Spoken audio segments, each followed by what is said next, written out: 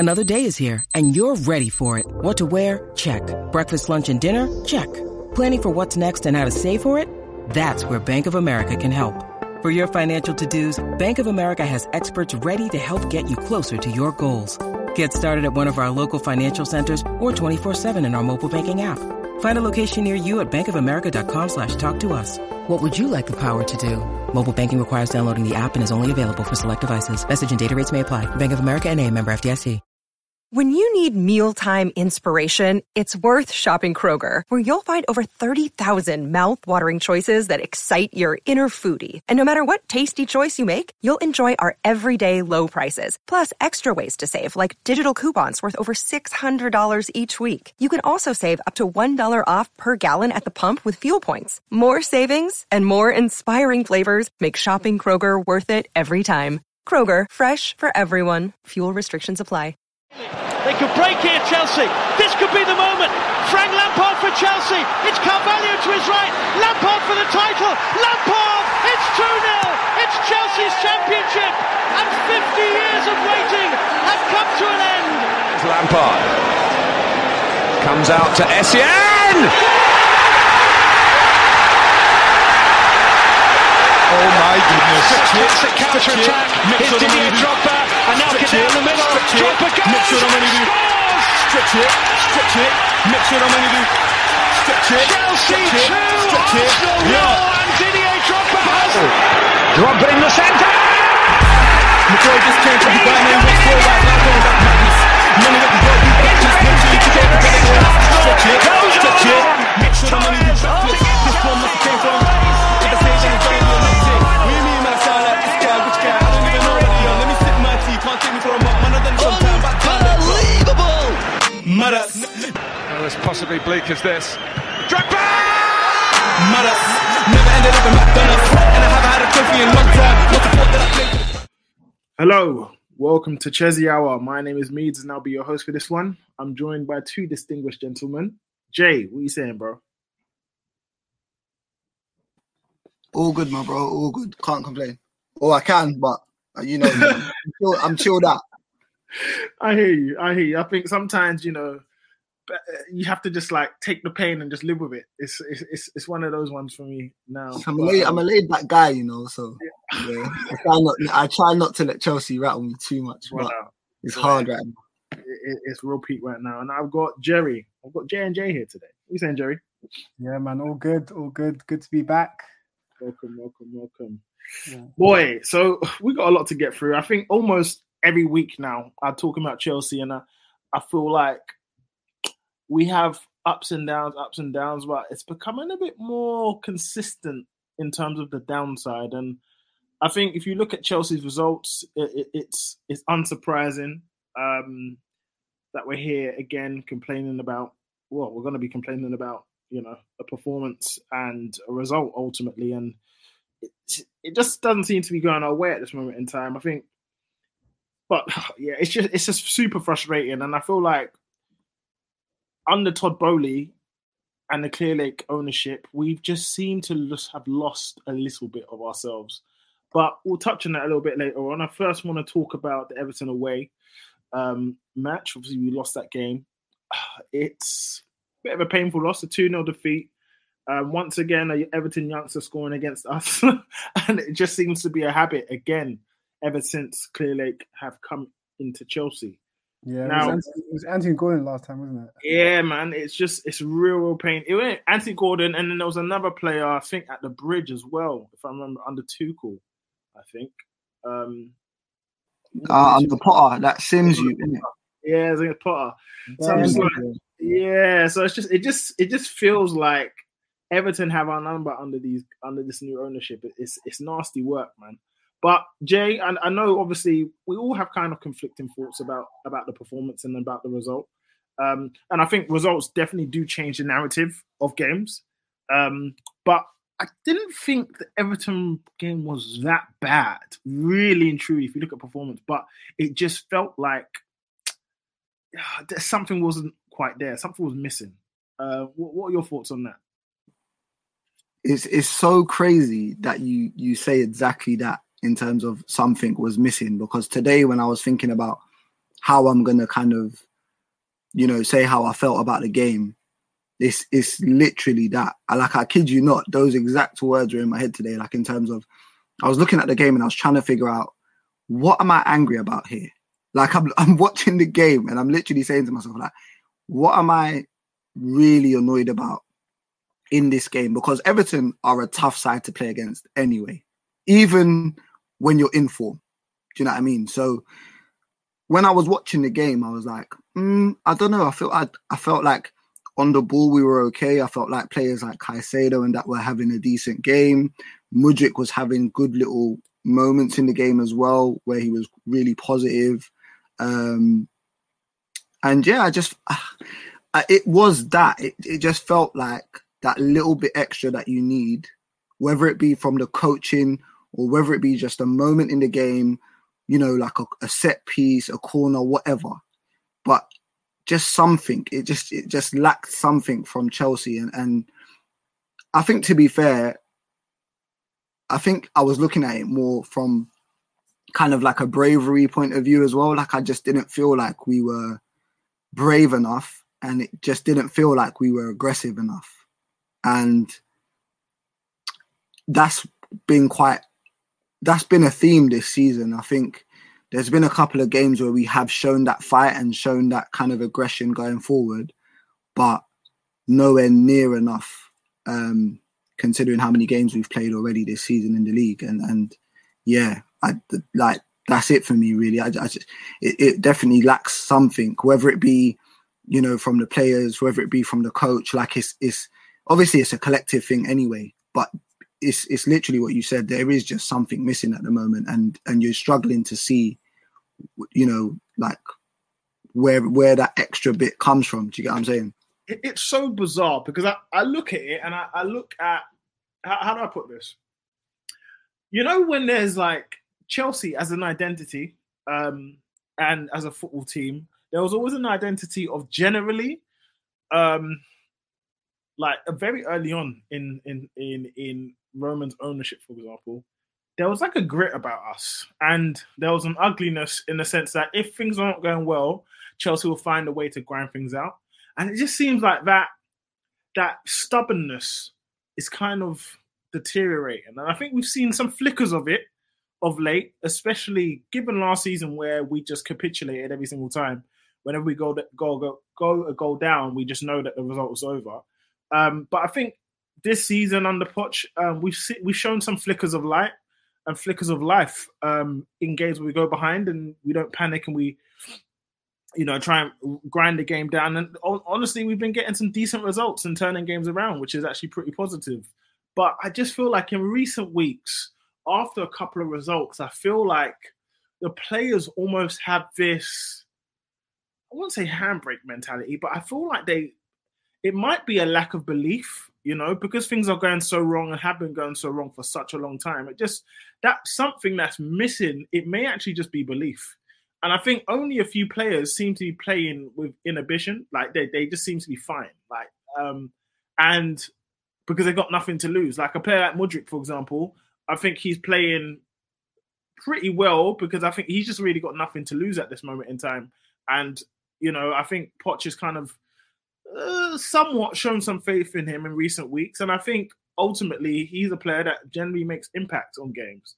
So I think at this moment, he's just like playing not with a confidence, but more with a do or die sort of mentality. And I think that kind of culminated in this performance against Everton, because I did think he was bright.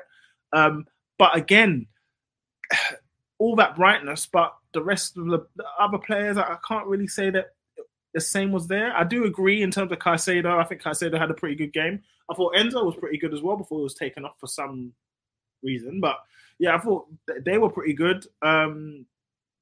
The back were okay, I guess. Everything was pretty much under control until the Reece injury.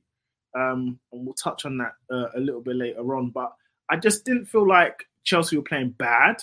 But I think that's always a bad sign when Chelsea aren't necessarily playing bad, but you always know that if they don't score, or if they don't, get one or two, that Chelsea will actually go on to lose the game. And we've seen that too many times this season where Chelsea apparently are playing well and seemingly in control, but when a goal's not going in, you almost feel like the other team, all they need is one chance and they will punish us. And that just seems to be the theme of a lot of Poch's games. And I also wonder, and I did think about this before we started recording, are we being set up in a way that's conducive of not only controlling the game properly in terms of the ebbs and flows of games, but are we being set up enough to actually attack the opponent's box enough?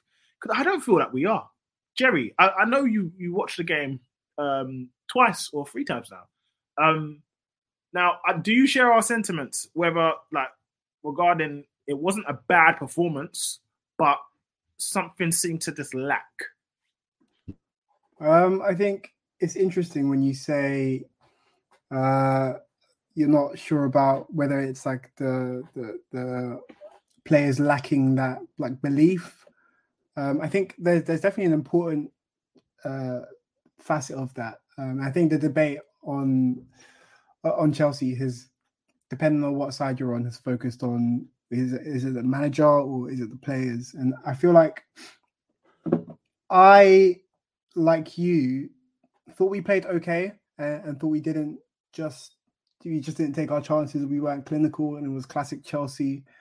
But then that second watch, the second time watching, where you're not in the emotion of the game, you're looking a bit more analytically. I was seeing some very concerning things. And I haven't done a deep dive into every game. This is just what I picked up from the game against Everton. And I mean, it's a few things. So if we focus on sort of the sort of lineup that we started with, it was obviously James and Cucurella as fullbacks, Disasi Berdishil in centre back, and then Caicedo, Enzo Gallagher as midfield 3, and then you had Palmer, Mudryk, and Broha as our front line.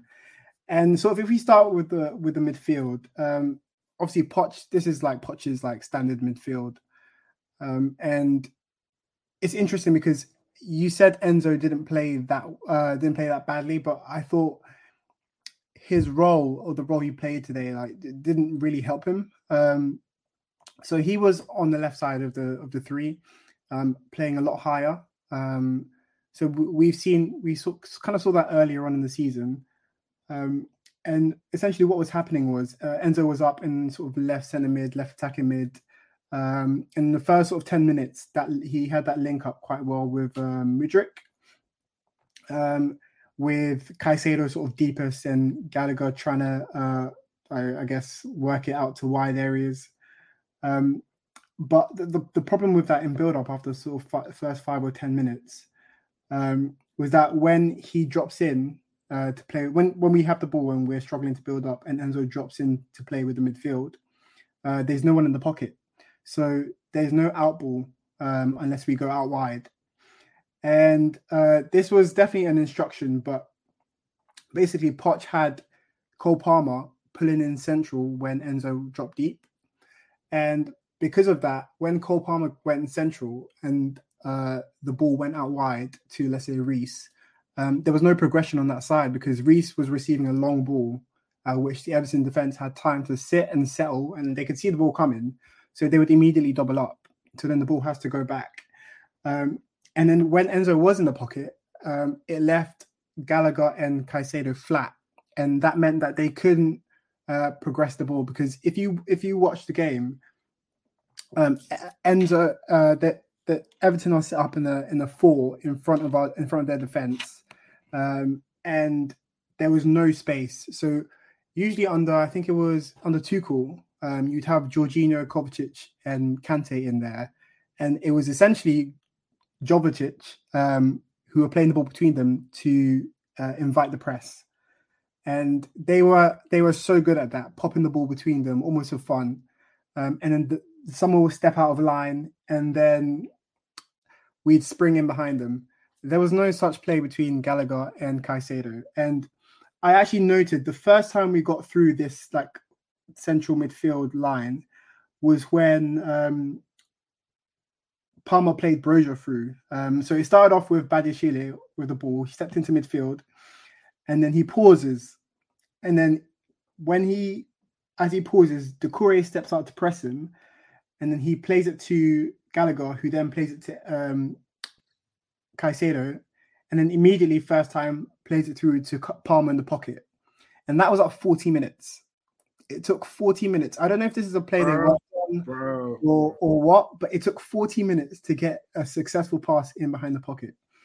And the worst thing about that, and what bothers me is it's almost like players are left to their own devices to find that situation. And for one, I understand you leave the attackers to find solutions in the final third, but not in build-up. Not in actually trying to get in behind, get into the pockets. The coaches, they are paid to actually, really and truthfully, in my opinion, they're paid to get the players in a position to actually cause damage in the final third. So if your strategy is all about getting into those pockets, getting into the final third, getting into those areas, if once as a manager does that, unless there's some automation in the way you try and attack, sometimes that is a good thing. Because like Conte, for example, he had some automated play in the final third, which was dangerous. Same with Man City, they have some automated play in the final third, which is dangerous.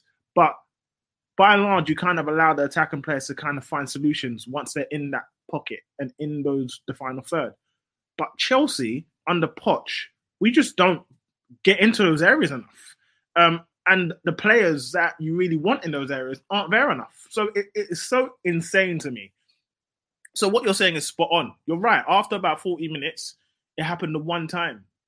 And you're just like, how are you actually destabilizing Everton? Like, this is a team that you're supposed to be supposedly better than, but you're not causing them any real issues. Like, and that's what I'm saying. It's difficult to really assess the game and say, our players were bad, because I can't look at that game and objectively say they were terrible, because I don't think they were. I just think that you look at it and think, well, there's actually a coaching issue here. And I've been saying this for weeks. There's a real structural coaching issue on multiple fronts, which are concerning. And that's why it's difficult for people to really criticize Poch, because they're looking at their team, they're looking at the players thinking, well, they're getting chances, but if you take a step back, from, okay, I want Poch to succeed. I want our team to succeed. Take a step back and really analyze the game and look at what we're doing well. You won't see much, to be honest. You won't see much. And that's what's really concerning me. Yeah. You know what I was going to add as well to Jerry's point about, he picked up on the fact that it took us that long to get into the pockets. Something that really annoyed me was, fair enough, Reece came off at 26 minutes, yeah? So we essentially had probably the best fullback threat at the club, obviously out and injured, yeah? So cool. But the Colwell at left back thing has been going on for a while now. And again, like I said, Cucurella did start the game at left back, and he obviously had to come on due to Reece getting injured. But even then, when I talk about bravery and I talk about when we talk about ways of breaking teams down, there was like a bit of play I saw between Broja, Mudryk, and Colwell, and on this rare occasion, Colwell's managed to find himself in and around the box. He's like making a darting run inside into the box, and Mudryk plays a really nice kind of flick pass to him, and he finds himself just in the box, so much space. But the problem is he's a centre back. Yes, bro. So now, not only have we been missing that kind of threat, because the run alone into the box and receiving it off Mudryk and that kind of support that has been missed all season, by the way. We have not seen anywhere near enough of that. We've seen nice bits of it when Reece has been fit. We've seen good bits of it when Gusto's also been fit. I think Gusto's done really well. Obviously, like we've said before, he's done really well in his games when he's come in for Reece, and he's worked the line quite well. Doesn't have the same kind of quality putting it into the box, but at this point now, right now, the way we're playing, you're just happy to have a fullback there offering that kind of support. And we saw it for, I think, Raheem's goal against Luton. It's important to get those fullbacks up there because they can be dangerous. You know what I'm saying? And they can add to what we offer in attack. But the fact that I only saw that Colwell run and, him in that position after they scored the goal. I think it was after they scored the goal as well. So it's like, oh shit, we need to attack now. Exactly. The urgency and wasn't that's the bravery that's the bravery I just haven't seen. And it's like, bravery is doing that from minute one, not doing that when you go a goal down. And that was really frustrating for me to see. It's interesting you picked up on that, because I was looking at sort of Mudryk's role in the match, and going back to your point, Meads, about you saying that he's one of the few players that is that look bright in that half. I think a lot of that is because when he gets the ball, there is there's no decision to be made. He knows what he's going to do, and because of that, he does it quickly. And what that means is that the space that is there, he makes use of it. And even if they are trying to double up on him, by the time someone comes over for cover, he's already stood up his man and he's running through. And the thing is, with Colwell, if you watch when I think there's one phase of play where the ball, I think we win the ball in midfield and the ball's worked across. It goes to Enzo. He shows some nice feet to keep it, to retain the ball, and he plays it out to Colwell. And if you look at Mudryk, his body position, he'll always sort of move out wide to keep his body open to receive the ball to feet. And Colwell plays the ball to him, and Mudryk just sort of drifts inside and almost loses the ball because he's got his fullback 1v1. When he gets the ball, the overlap from Colwell isn't really there. He could run inside, but that's a congested area. Like Brojo was like all the way on the other side of the pitch, and for me, like it all goes back to like what is the plan? What tools do these players have to break this team down?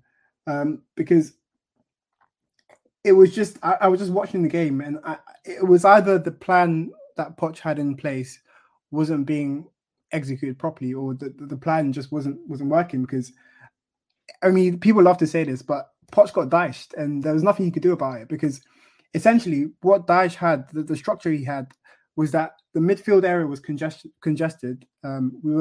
It was 4v1, 4 or 5v2, and we couldn't play out of that.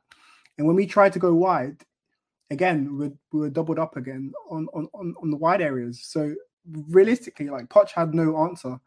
And that I mean, we're talking about on the ball. Off the ball was even more concerning. I feel like they just cut through us far too easily. And I think there was a goal we conceded where they, I think, I can't remember who, but a couple of weeks ago, where they've got the ball on one side and they played the ball through our midfield and there's like no one there. And that's been since pre-season. I've seen that so many times. It's so scary. Like that.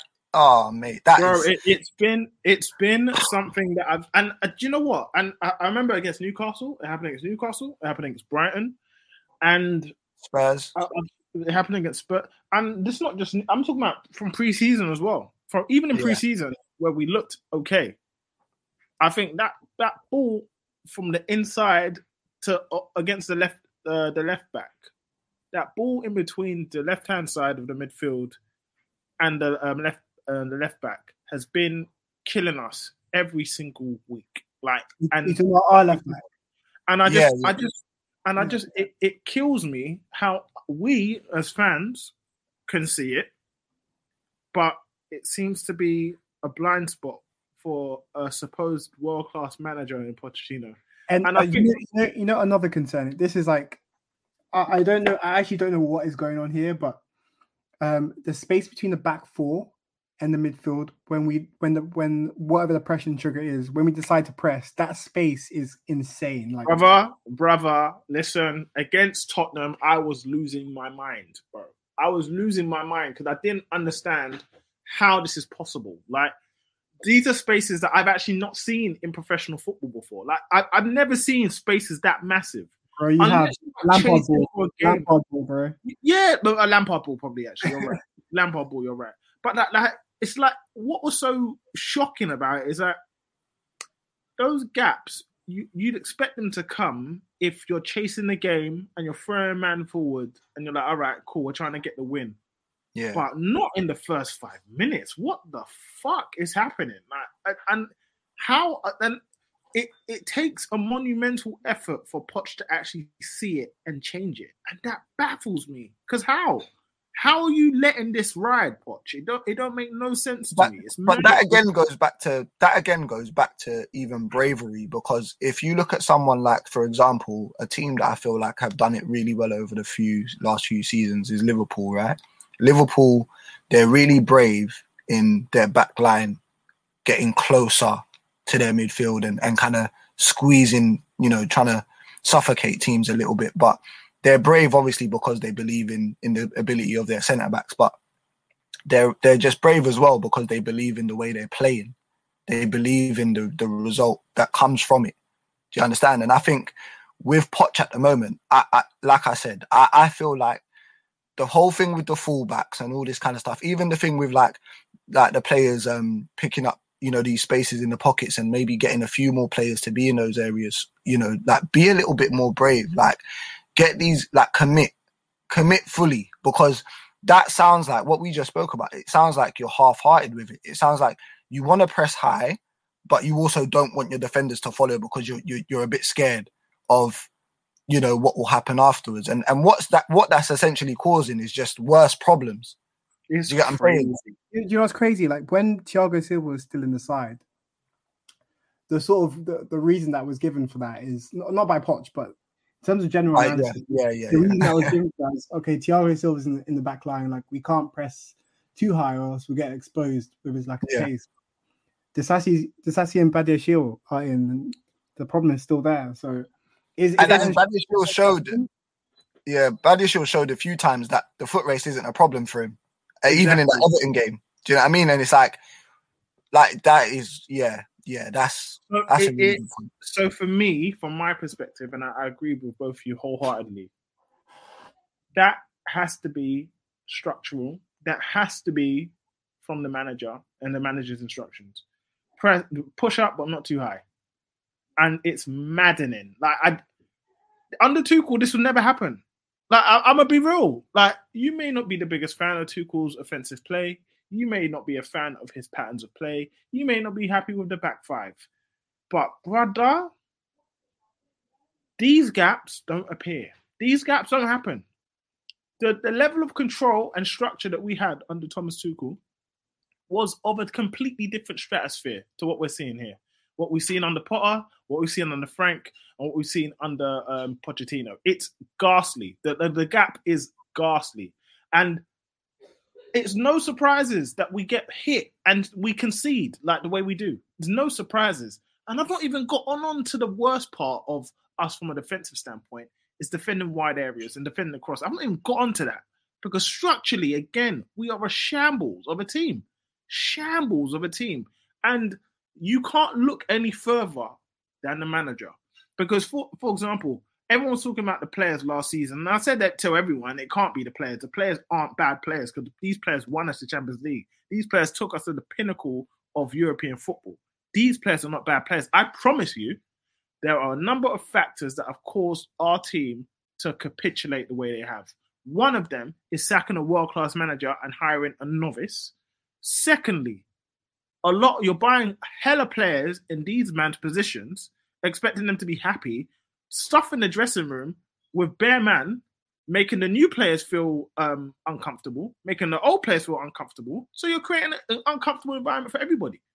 Then you've got a manager that knows he's under pressure, knows he's not good enough, but can't quit because obviously he's going to lose the bag. So he's going to try and stick it out. Then you've got owners that are completely complicit in the failure of this club because they are doing things out of ego and rather for the betterment of this club. So they were sticking with Potter because they thought, well, you know what? This is our guy. We're going to ride with him until it was too late. And they sacked him too late. To be honest, they hired him incorrectly anyway. Then they bring in Frank Lampard, who's the worst Premier League manager in the history of Premier League. Facts. I don't care. You could talk about Frank de Boer if you want, but Frank Lampard is clear of him in terms of how bad he is a coach. If you look at what he did and what Everton were to what Sean Dyche has done with the same group of players, if not worse, is a complete mad thing. And that just shows the level of incompetence that Frank has. So that shows even further the level of incompetence that our owners had to hire him. Now you brought in Pochettino, another yes man who's quite docile in mannerisms and doesn't really, for me, didn't really showcase much tactical nous at PSG. So if you're a club, whether that's having sporting directors that making the footballing decisions, you're looking at managers that actually have the tactical astuteness to really match up with the best. I never saw it in Poch. I didn't quite understand that signing. Unless Nagelsmann, who was the first choice, apparently, turned them down. You could kind of understand the reasons why, given the circumstances, given the structure, given those above him having to work with two sporting directors. So no wonder Vivell left. No surprise why Vivell left, because he's like, well, what the fuck am I doing here then? So it's just a mess. I just feel like structurally, from when you look at not just the game and not just the matches that you watch, but I think Chelsea as a football club in general are just a structural mess. And it's so fitting how we see ourselves on the pitch. It's befitting of the club itself. It's mad. It's absolutely mad. I can't explain how baffling and concerning it is to see that this is where we are. It's mad, but we are where we are. Chelsea Football Club have only won 39 points out of our last 39 games, which is unspeakable, unthinkable, unfathomable. And again, the theme of those games, the theme of those points, we kind of deserve it, really. I don't think we could say that we deserve more. What do you, man, think? I think I haven't dove into the analysis as much with the other games, but I can't imagine it'll be too different. I think what I'm seeing essentially on the first watch of a lot of these games is just I don't see any visible attempts to improve the situation. I think the past sort of the run that we had with sort of more positive results. I think from that, I thought everything was sort of going in a good direction. It looked like we were scoring more goals, which has been such a problem over the past 18 months. But again, in those games, we are still conceding chances, still conceding a lot of goals. I don't think we've had a clean sheet in, I think, 13 games, something like that. Yeah, correct. So there's clearly an issue with conceding, and it's funny because you can talk about, our issues with scoring goals and us opening up the play a bit to concede maybe more chances but have more of a threat. But even the threat that we're having, it doesn't seem to be translating across most of these games. And I think it's no shock that the games that we've had success in scoring goals in are the teams who come out to play. So the Man City, Brighton, Tottenham, these teams that have come to play us. Even against United, we had a lot of chances when we could actually string 2 or 3 passes together. Yeah, we were actually on them, and it just doesn't. I said in the group, and this is a phrase that I love because it just describes it so perfectly. Like, this is not what it looks like. This is not what a top level manager looks like. And I'm not saying Poch isn't a top level manager or he won't get there with this team, although I'm beginning to doubt it more and more every day. But I don't know how he can look at this and come out and say, "Oh, we played well and we just didn't finish our chances." Like, it goes much deeper than that. And I think this is the thing with Poch. Maybe the difference with him and Tuchel is with Tuchel, you knew you had almost a yardstick to measure the performance against. Like, if I'm doing my analysis and I go to the post-match comments of Tuchel, I know exactly what he was looking for. I know exactly what they didn't do. So if I'm looking at the analysis, there's no question: is it the players just not following his instructions, or did he just put out the wrong tactic? And I think Poch has a long way to go to win over the fans. And it's funny that you do say that, because I did say that as well. I mentioned that one thing about Poch that really disappoints me is that his just lack of general analysis of a game. Again, maybe I was spoiled under Tuchel, and Tuchel would come out and say, "You know what, peeps, I kind of got that one wrong tactically. I don't think we we were in the right space. I kind of asked them to do things that I didn't think they didn't think would work. I just felt like he was just quite candid in the way that he'd say, okay, no, the players didn't really follow instructions. He rarely said that, but generally he'd take accountability for losses. I feel like Poch makes lame excuses that are just not really just washing, really. He doesn't really inspire with his words, which is funny because he was saying a few things earlier in the season that kind of moved me because I was like, well, you know what, Poch? This is how you're supposed to conduct yourself as a top manager or as a manager of a top club. Considering the shambles of Graham Potter and the acceptance of the loserism that he was trying to instill at the club. So some of the stuff that Poch was saying early on was moved. I was like, okay, you know what? I hear you, but you need to move me on the pitch. And ultimately, he's failed massively. So it's no surprise that the players feel and look uninspired, really. There's just, man, it's just. I think it's a bit difficult sometimes as well. Like I'm not trying to make excuses for why he kind of has said a mixed bag of things, but I feel like what he said at the beginning was correct, and in terms of who we are, in terms of what the history is, right? Like, and he was entirely right about that. Like, Chelsea is a club that is known for winning. Chelsea is a club that should always be at the top table. Do you know what I'm saying? But obviously, as the games have gone on, and maybe I don't know, maybe he's kind of seen exactly what kind of situation he is in with this squad and with the players, and not saying the players ain't good enough, but there's a certain way you're going to have to manage this group. I don't think you can manage this group in a very militant way, and like I'm not saying you do this and it completely fails, but I'd be very shocked if a militant manager came in and grabbed this group and they reacted in the way a lot of people would think they react. Because I just feel like with this group at the moment, in terms of, and this is not Poch's fault, this is the owner's fault and the director's fault in terms of the way that they've built this squad, because they've built this squad in a way where there is no, because we got rid of all those players, right? There is no core group in this team and squad at the moment. There is absolutely no core group. And even the few players that we have that are considered core players are on the hospital bed. So, for example, like our club captain, who we'll speak about later, he's obviously been injured quite a lot. Chilwell, who's the vice captain, is also injured quite a lot. Thiago Silva is the only one there, but ideally, you'd want someone else who'd have been around the club as well, innit? Do you know what I mean? And somebody that I'm not saying speaking English and all that stuff is a must, but you know, you want someone that can interact with all the players in a very comfortable way. Do you know what I'm saying? And even though I think Thiago Silva can, I feel like you still need more than just him. Do you get what I'm saying? Like, that's valid. That's valid. Do you get what I'm saying? So I just feel like I'm not saying that these are the reasons that this is why he should get away with the mixed bag of things that he said, because I feel like it's very confusing in a way, like to, you know, I think, I can't remember what he said exactly, but I remember looking at the comments thinking, I don't really like this. The signings thing kind of rattled me as well.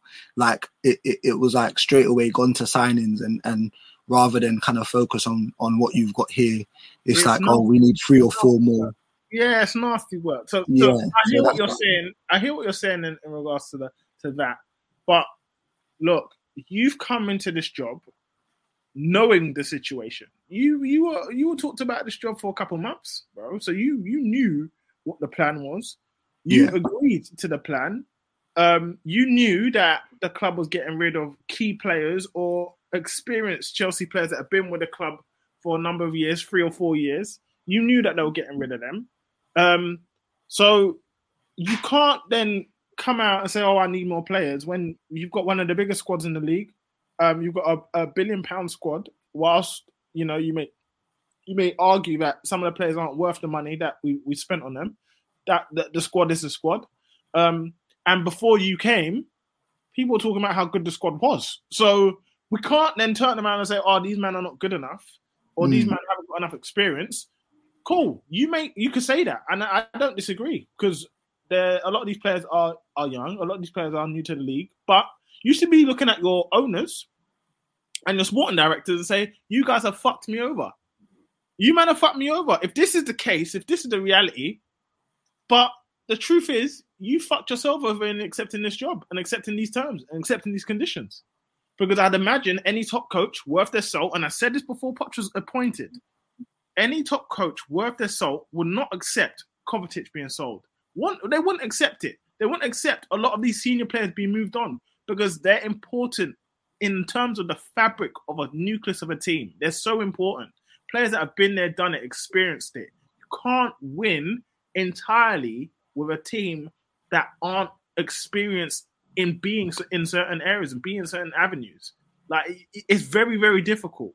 And I understand they kept Thiago Silva. I understand they kept Reece James. I understand they kept Chilwell. But for me, that's not enough. Like, that's same. That is not enough.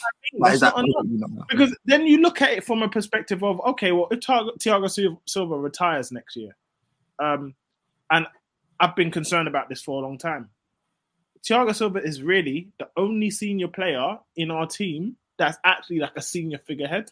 That's above 30. That actually is a leader that leads by example. But then you've got Raheem Sterling, who's 28. He's only been at Chelsea for a season and a half now. I don't see Raheem Sterling as a leader per se, maybe in terms of the way he speaks, in terms of, you know, his mannerisms on and off the pitch. I wouldn't say he's a leader. I think he leads by example in terms of the way he plays at times. He carries himself. Again, and how he carries himself. But I wouldn't say he's a leader. So the moment Thiago Silva leaves, I'm very, very, very concerned. Because imagine... Sorry. Go on, carry on.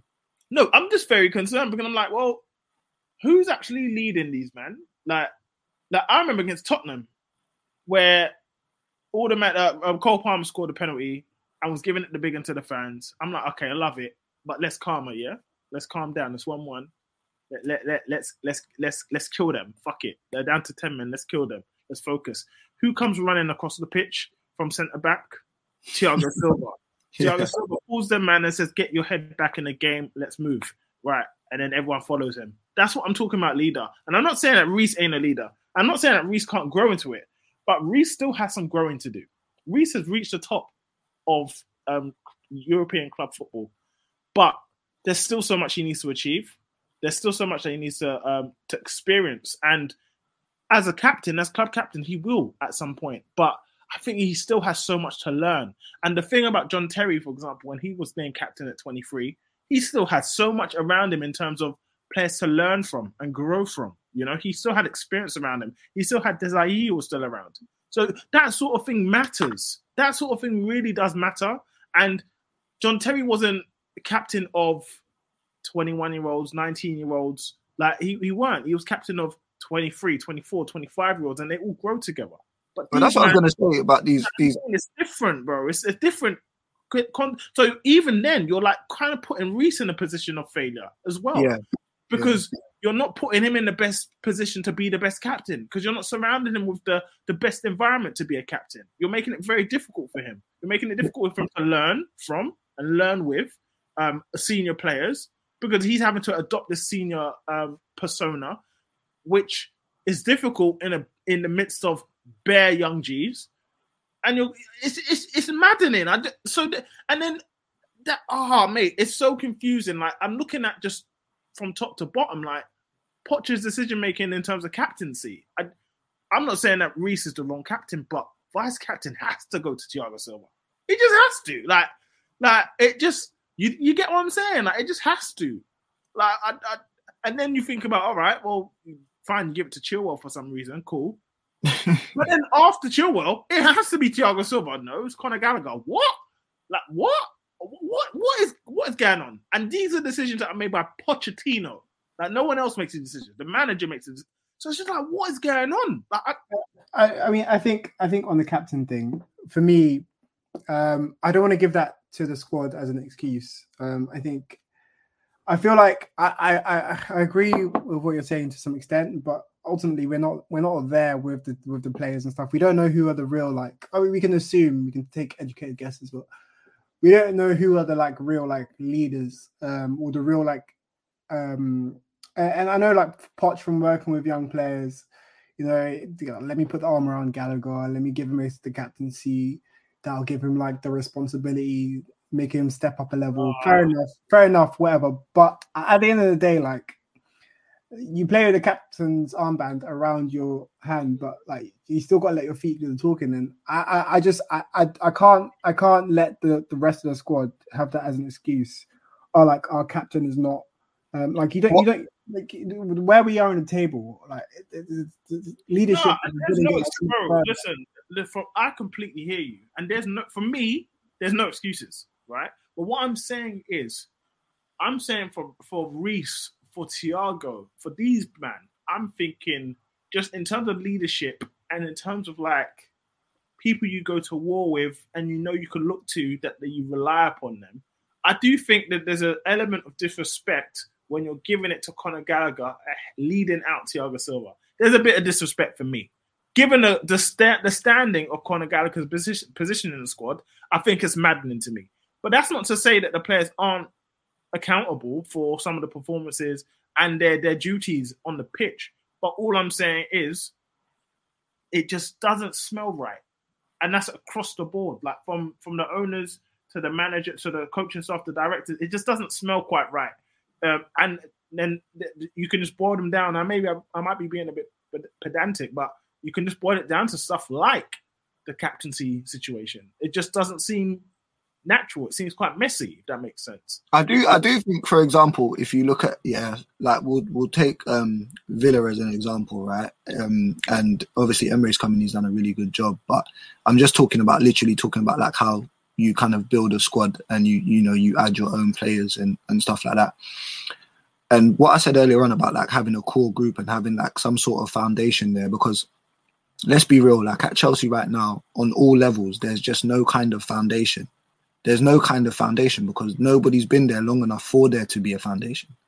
Absolutely nobody. Like from the owners all the way down to the team that gets put out on the pitch. If you look at Everton, for example, in attack, you had Palmer, who's only started playing first team football this season in terms of regularly. You've got Broja, who's had a long layoff, and he was probably the most experienced in that front three with Mudryk on the left. And it's like, if you look through Chelsea's team and you look at their core group compared to, say, someone like a Villa, when Villa started building around their group for Emery, they still had captain Tyrone Mings there, right? Even though he's injured, he's still part of the squad. And trust me, he'd probably be still talking to his players and stuff like that, making sure people are in check, keeping them in check. You got people like Konza who are up and coming players, but he'd been at Villa for a little bit now as well. You got McGinn, who is also part of that spine. You got Martinez in goal, part of that spine. You've got Watkins up top, part of that spine. And all they've gone and done is they've added a Diaby. They've added, I think Leon Bailey's obviously came before that, but he hasn't been there that long. They added Torres at the back. I think they got the guy from Sevilla as well to come in and into their back line. They've added quite a few players, but the key thing about the way they've built their squad is that they had a core group there that was there before, that had good games for Villa, big results for Villa. Do you get what I'm saying? Like they like Dean Smith wasn't a shit manager like that. He'd had some really good moments with Villa. Do you get what I'm saying? So it's like, when you don't necessarily have to come in and strip everything away and then put yourself in a position where you absolutely have no foundation to build on. Do you get what I'm saying? Because then when these kind of patches come now, Poch is actually in a moment right now where he actually needs to find a way to build that while getting results. Do you get what I'm saying? We don't have that in our team at all. Facts. So to build that, you've got to then you start finding yourself doing all these little things. All right, cool, I need to do this because, like you're saying, like Jerry's saying, for example, with the captaincy, putting the arm around the shoulder, saying, "Oh, you know what, Conor Gallagher, yeah, I'll give you captaincy." You're trying to build this little kind of rapport with the players. You're trying to get fans on side, maybe with the Cobham lot. You're trying to do all these little things, but the thing is, this is Chelsea. So all those little things, yeah, I get it. They matter in the long run because you're trying to, you might be trying to build something, but that's affecting your results. Do you see what I'm saying? And results on, and also like the results, they can only go one way with Chelsea. Like as in terms of the size of the club that we are, we need to win. See what I'm saying? We can't go on these long runs of not winning. So it's like that's a big issue for me, man. It's really... and what you said was so perfect because it goes back to the talk in the summer about people talking about upgrades. Oh, we've sold Kovacic. We've got Caicedo. I'm like, look, Caicedo, very good player. Never worth the money. Don't care what anyone says to me. You can come for my neck if you want. Never worth the money. Because I don't think any centre midfielder that isn't impacting our capacity to win matches in terms of scoring goals, creating assists, creating match-winning moments is ever worth over £100 million. That's my view, and it won't change. So cool, you're getting a good player in Caicedo, but you're losing so much in terms of experience and feel for the club in Kovacic. Now, that's to say, there's no denying that for me, Kovacic down tools last season, and I don't blame him, given the environment, given the situation. So maybe he might have not found that gear for us again. But you can't say the same for N'Golo Kante. You can't say the same for a number of our players that have left, like a Loftus-Cheek, for example. But that's just my opinion. I just feel like, again, having players that that are part of the fabric is very important. Like you said, Jay, you need to have that core. You need to have that core base. And Chelsea don't have a core base. We don't have a spine. That's like, we've talked about football for a very long time. And we know about the importance of a team having a spine. And Chelsea lack a spine. And that's why we're paperweight. That's why in games, we can get bowled over out of one attack. Where we could do our best. We could try to blow a house down. But we don't have the tools within us because our spine is weak. Our diaphragm ain't strong. So it's just like you look at Chelsea and you think they're just a paperweight team. They've got no spine. They've got nothing about them, really.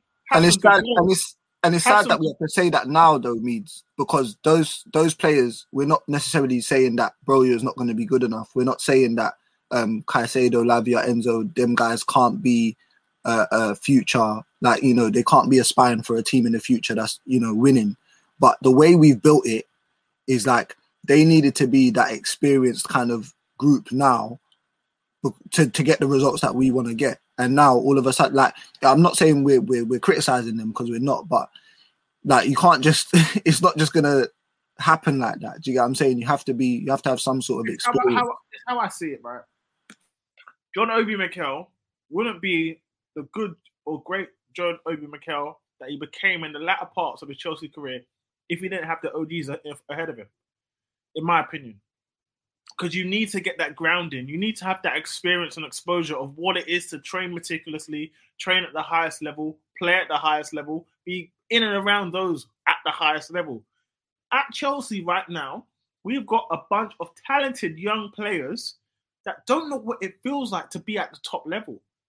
They don't know what it feels like. You've only got Thiago Silva, that's an example, but he's not even at his best version of himself.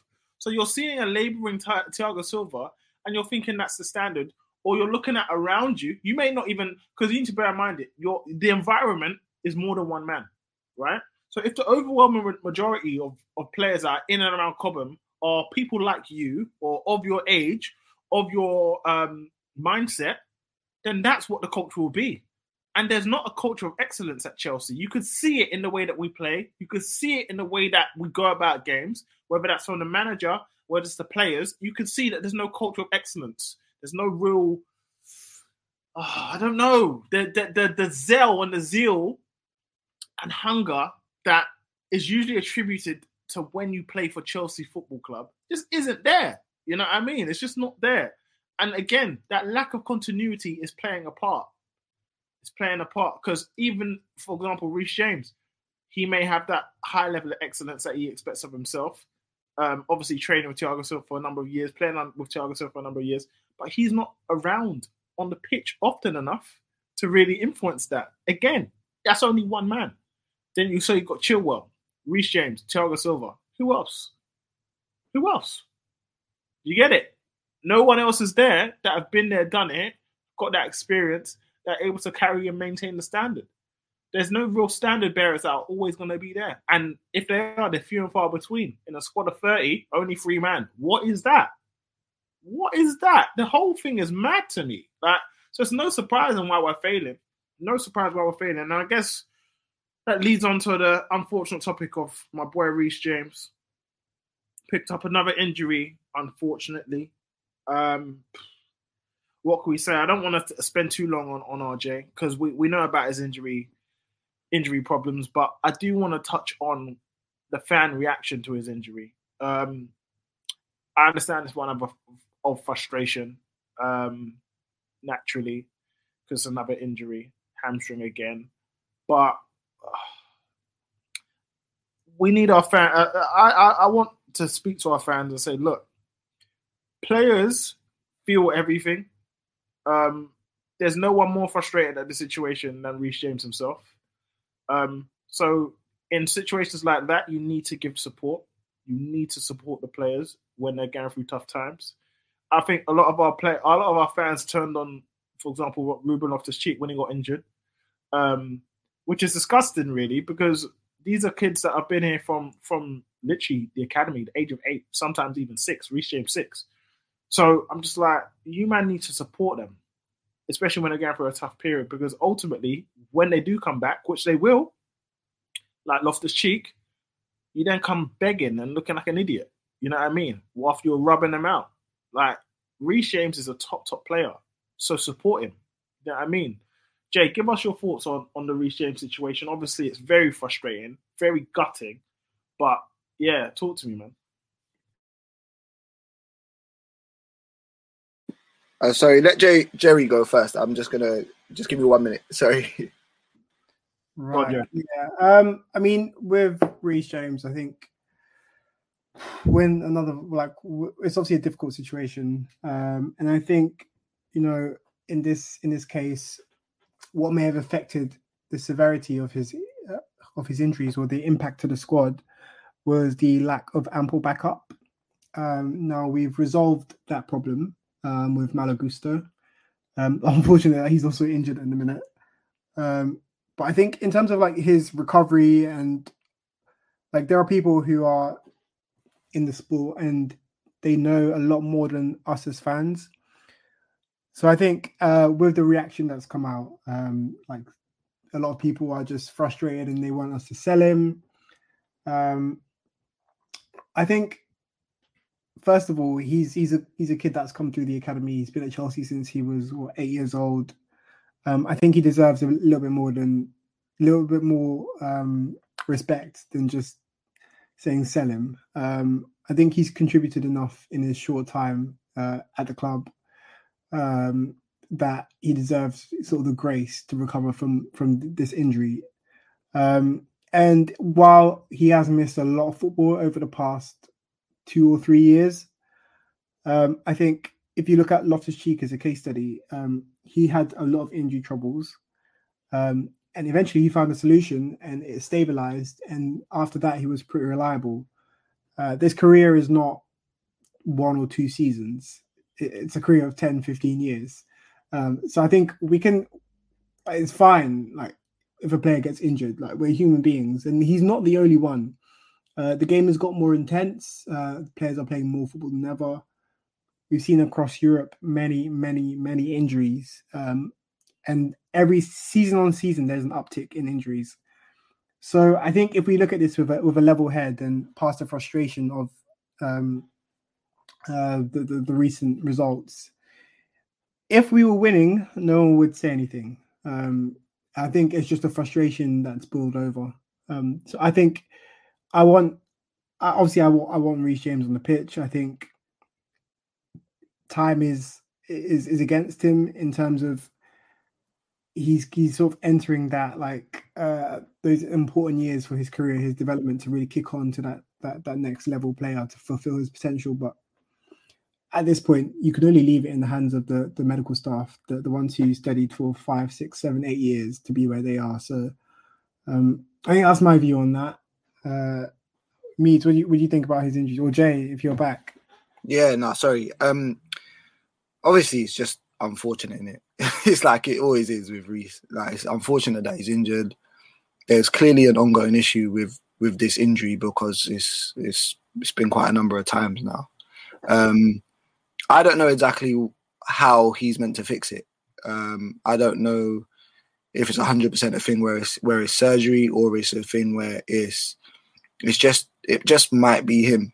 And obviously, I'm hoping that it is something that can be resolved. I'm hoping that it's not one of those things where he just does turn out to be the player that just can't shake off injuries. You know, it happens. It happens. Like, I dread to say it, but it does happen in football, and nobody can ever really give you the answer as to why that player ends up having so many injuries. But at this moment in time, you just got to kind of stick with him, because it's just ridiculous to somehow think that the way to go is, you know, negativity. Like, I just like it baffles me with fans sometimes. Like, they want the team to perform, so they think that abuse is the way to go forward. It's just like, it's ridiculous.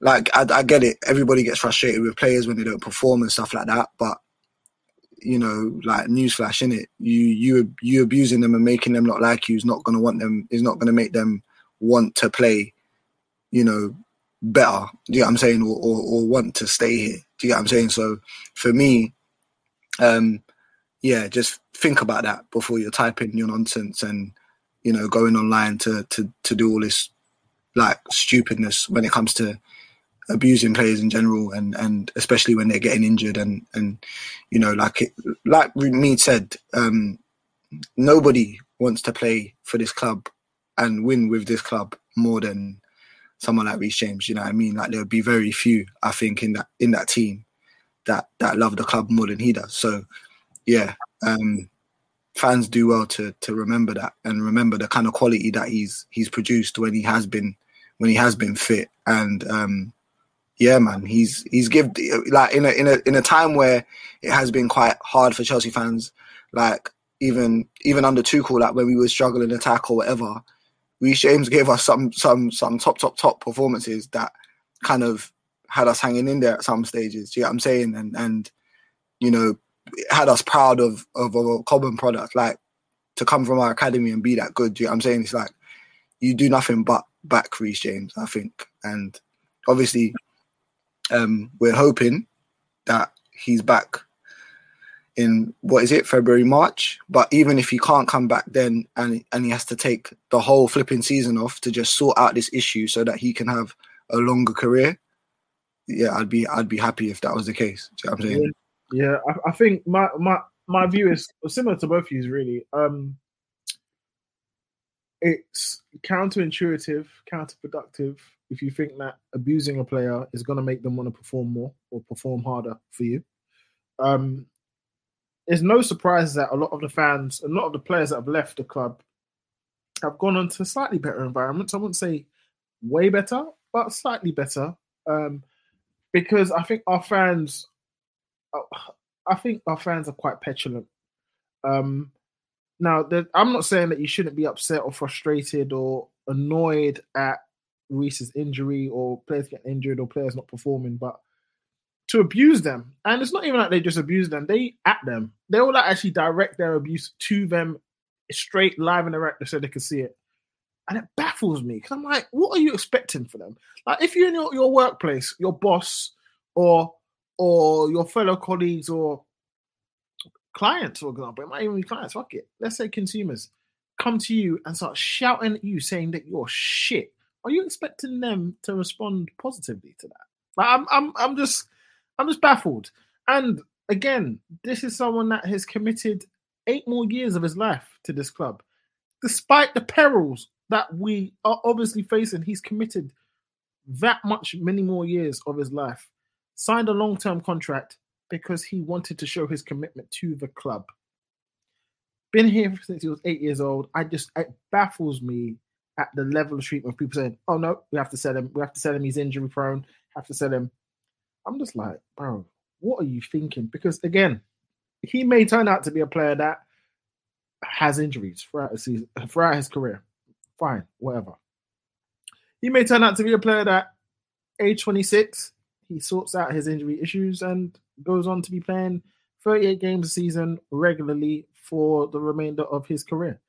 You never know with these things. It's football. It's human anatomy. It's just the way it goes. So you just have to weigh it out. And I think for me, Reece is far too good to just think that you could discard and cast aside, because ultimately our loss will be someone else's gain. So for me, it's maddening to me. And I just look at our fans as just kind of petulant children. But that's neither here nor there.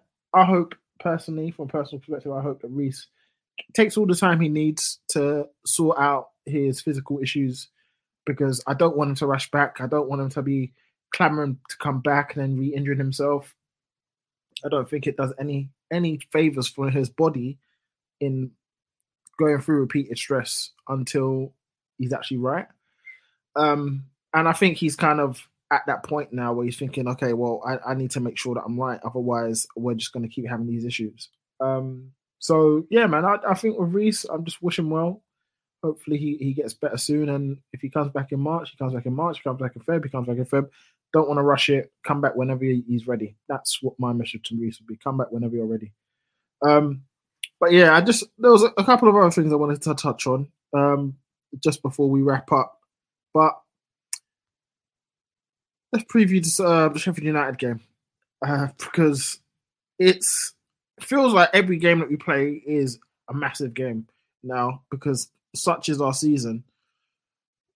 Considering the Reece James injury, considering our attack, I guess, what would you change much against Sheffield United, Jerry, or would you change a lot?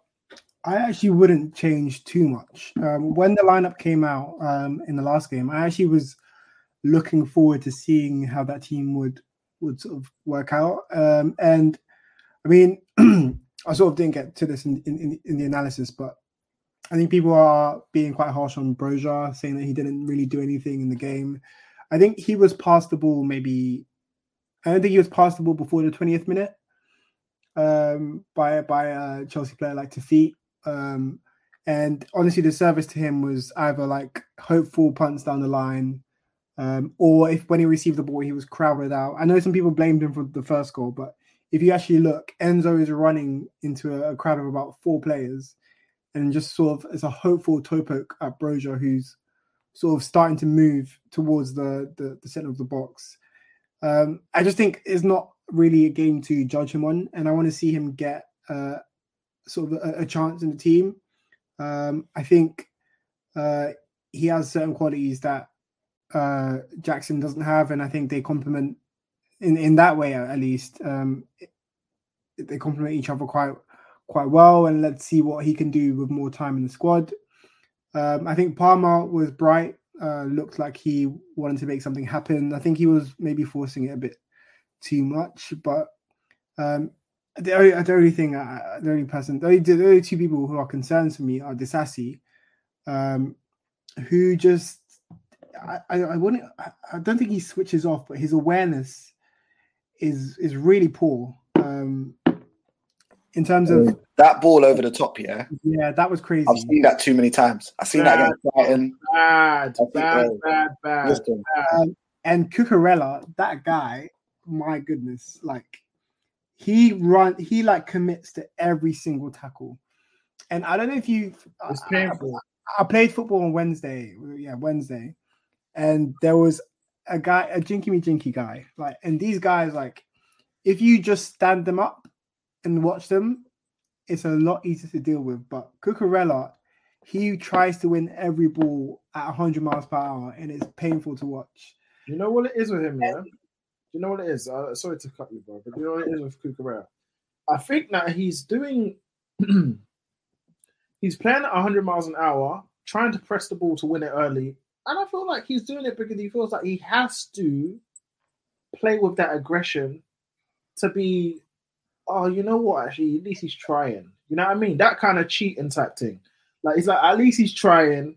You know what I mean? But I think it leaves yourself susceptible to being pammed so often And I think he's a good enough 1v1 defender to not need to do that, really. Because at Brighton, he weren't doing that too tough. He weren't being overly aggressive in his tackling like that. He usually stands man off. I remember when he came to the Bridge and he was just standing man up. Like, he weren't even like charging into people. I think the odd occasion he charged in because that's what you do as a defender. But he would stand man up. He was like, all right, try and get past me. And I'm just like, what's happening, bro? It's mad. I also think when he does stand his man up, he's very flat-footed. And his weight is too heavy on his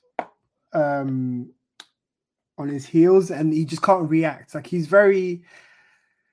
just not a good defender, man. Like, do you know what it is, Jerry, as well? You know, as a fullback, as a fullback, sometimes when you don't have pace, I'm saying it like I know what that is. I have no clue, but like I was luckily blessed with pace. But I just feel I'm trying to put myself in his shoes. If I was a player that didn't have pace, I wouldn't be looking forward to the foot race. And so what he does, everything that he does before it gets to that point is literally what you see him do now as a player. So he tries to be aggressive in the beginning. So because if you think about it like this, if he's aggressive enough and he gets there, he completely rattles the defender and he doesn't give him a chance to turn, face him, like stand him up and then, all right, cool, let's go for a run.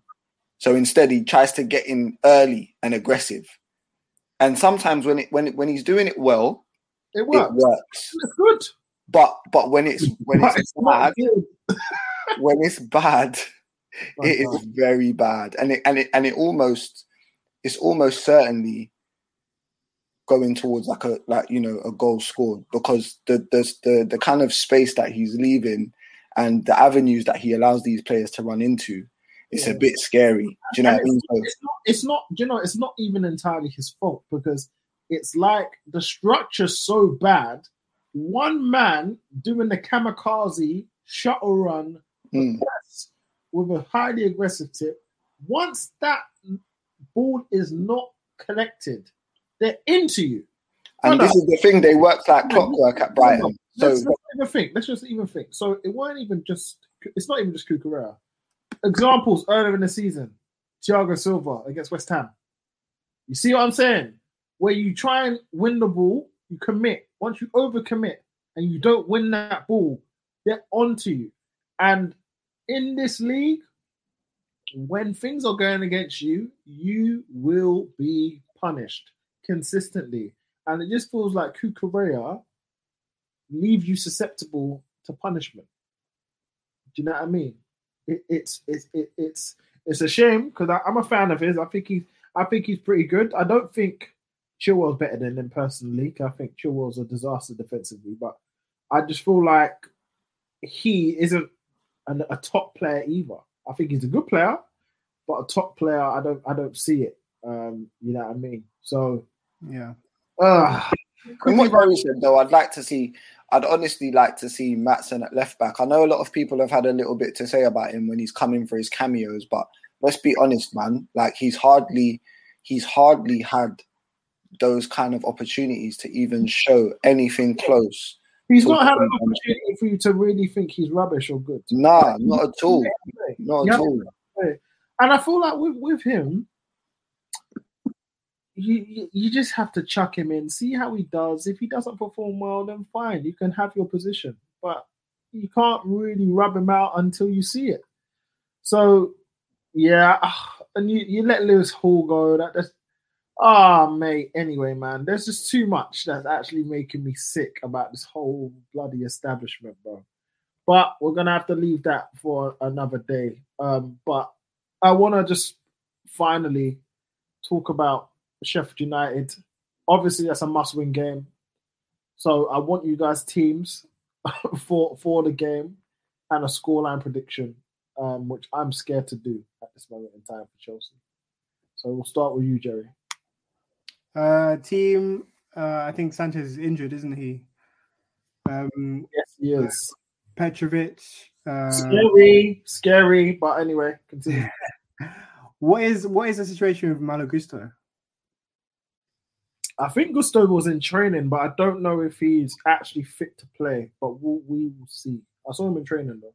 Right. If he's not, then Disasi right back, Badiashile and it's not going to happen. But Badiashile and Colwell. Actually, no. You know what? Badiashile, Thiago Silva, Colwell, and then I'm going to have to go Caicedo, Enzo, Gallagher. But with Gallagher, the more advanced one instead of... actually, do you know what? No, I'm going to change that. I'm going to go Enzo, Caicedo, and... Sorry. Colwell, Badiashile centre-back, Matson, left back, Caicedo, Enzo, Gallagher, and Palmer, Mudryk, and Broja. So let's scoreline prediction. I'm going to go for a 2-0 to Chelsea. Blood clots. All right, cool. Jay, talk to me, bro. What's your team? Yeah, I think, I'm not sure how realistic it is, but given the schedule and how much he has been rotating over these last few games, I really do want to see if Matson can get a start at left back. So for me personally, I just think with all the injuries, I think that's a no-brainer. I think you absolutely play Matson at left back. He's a left back, so you play him at left back. I know Jerry pulled out of this one, and I get why he pulled out of it as well, because it might be a thing of the two left footer thing or whatever, but it's just criminal to me how you haven't tried Badiashile and Colwell yet. They're two of the best centre backs at the club at the moment, in my opinion. Especially if you want to play a little bit further up the pitch and stuff like that. I think those two have to get a start at some point at centre back, and I just think it's unfair on Colwell as well. Like, he's been playing left back so many times this season. The few times he's played centre back, he's actually played really well. Do you get what I'm saying? So yeah, I'd like to see him and Badiashile get a start at centre back, and then right back. I don't think we have any options really.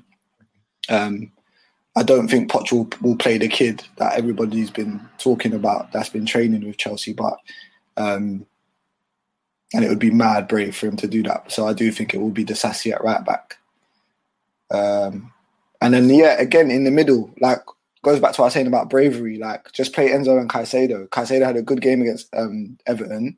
He showed his discipline. He showed that he can sit in front of the defence and that. And I know Jerry is right. There were a few things that were a bit worrying off the ball, but if we're worried against Sheffield United, I'm not being funny, man. Like, come on, bro. Like, Enzo and Caicedo with Palmer in the middle, and then just go Sterling right and Mudryk left, and then I'd say play Broja again up top. That's what I'd go with. Okay. Scoreline prediction. I'm not sure what Sheffield United are like in the air and that. They're not really... Are they a tall side? Not particularly. They're not really. I don't... that Archer guy's... He's a bit... they got Archer, right? Archer's He's a bit of a finisher, but I think I can't see him getting any change out of Badiashile, to be honest with you. Like, I just think... If I'm going off the way the Everton game went, for example, I don't think Sheffield United really and truly get a sniff, if I'm being real. But the way we concede, the goals we concede, though, it's not that. It's not a thing where the teams have large possession and score. It just comes out of nowhere, innit? So it's like, I'd say probably a 2-1, probably. Okay, cool. 2-1 to Chelsea. Man, against Sheffield United, we're saying 2-1s. I don't know. It could easily be a Burnley thing, though, where we slap them as well. So Easily. So I'm gonna go with. I'm hearing a draw. I'm going with a 1-1 draw. Yeah, I think that spells the end for Pochettino. A 1-1 draw, and I think that's the end for Poch. That's my opinion. In terms of the team, it doesn't really matter, to be honest. You can put out any team, and I think the result doesn't really change too much, to be honest, because the issues are beyond the players. So I could name any which way of the team, any which way of the players that play. It could be Jackson, it could be Broja. I'd be happy to see Mudryk start again, but yeah, brother, that's where I'm at right now. I don't really see players playing changing much of the result or changing much of our fortune, but here we are. So yeah, I'm gonna go for a 1-1 draw, man. 1-1 draw, regardless of the team. You man, it's been a pleasure. Thank you very much for your time. We'll be back again next week, hopefully with a victory and Pop's proving me wrong against Sheffield United. And I think we've got a game against Wolves as well on Christmas Eve. So Tough game. Tough game, and they're in good form. Okay. Gary O'Neill's my guy.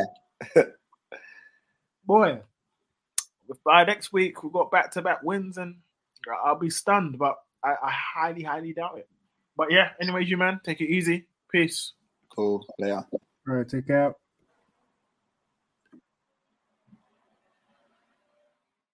Sports Social Podcast Network.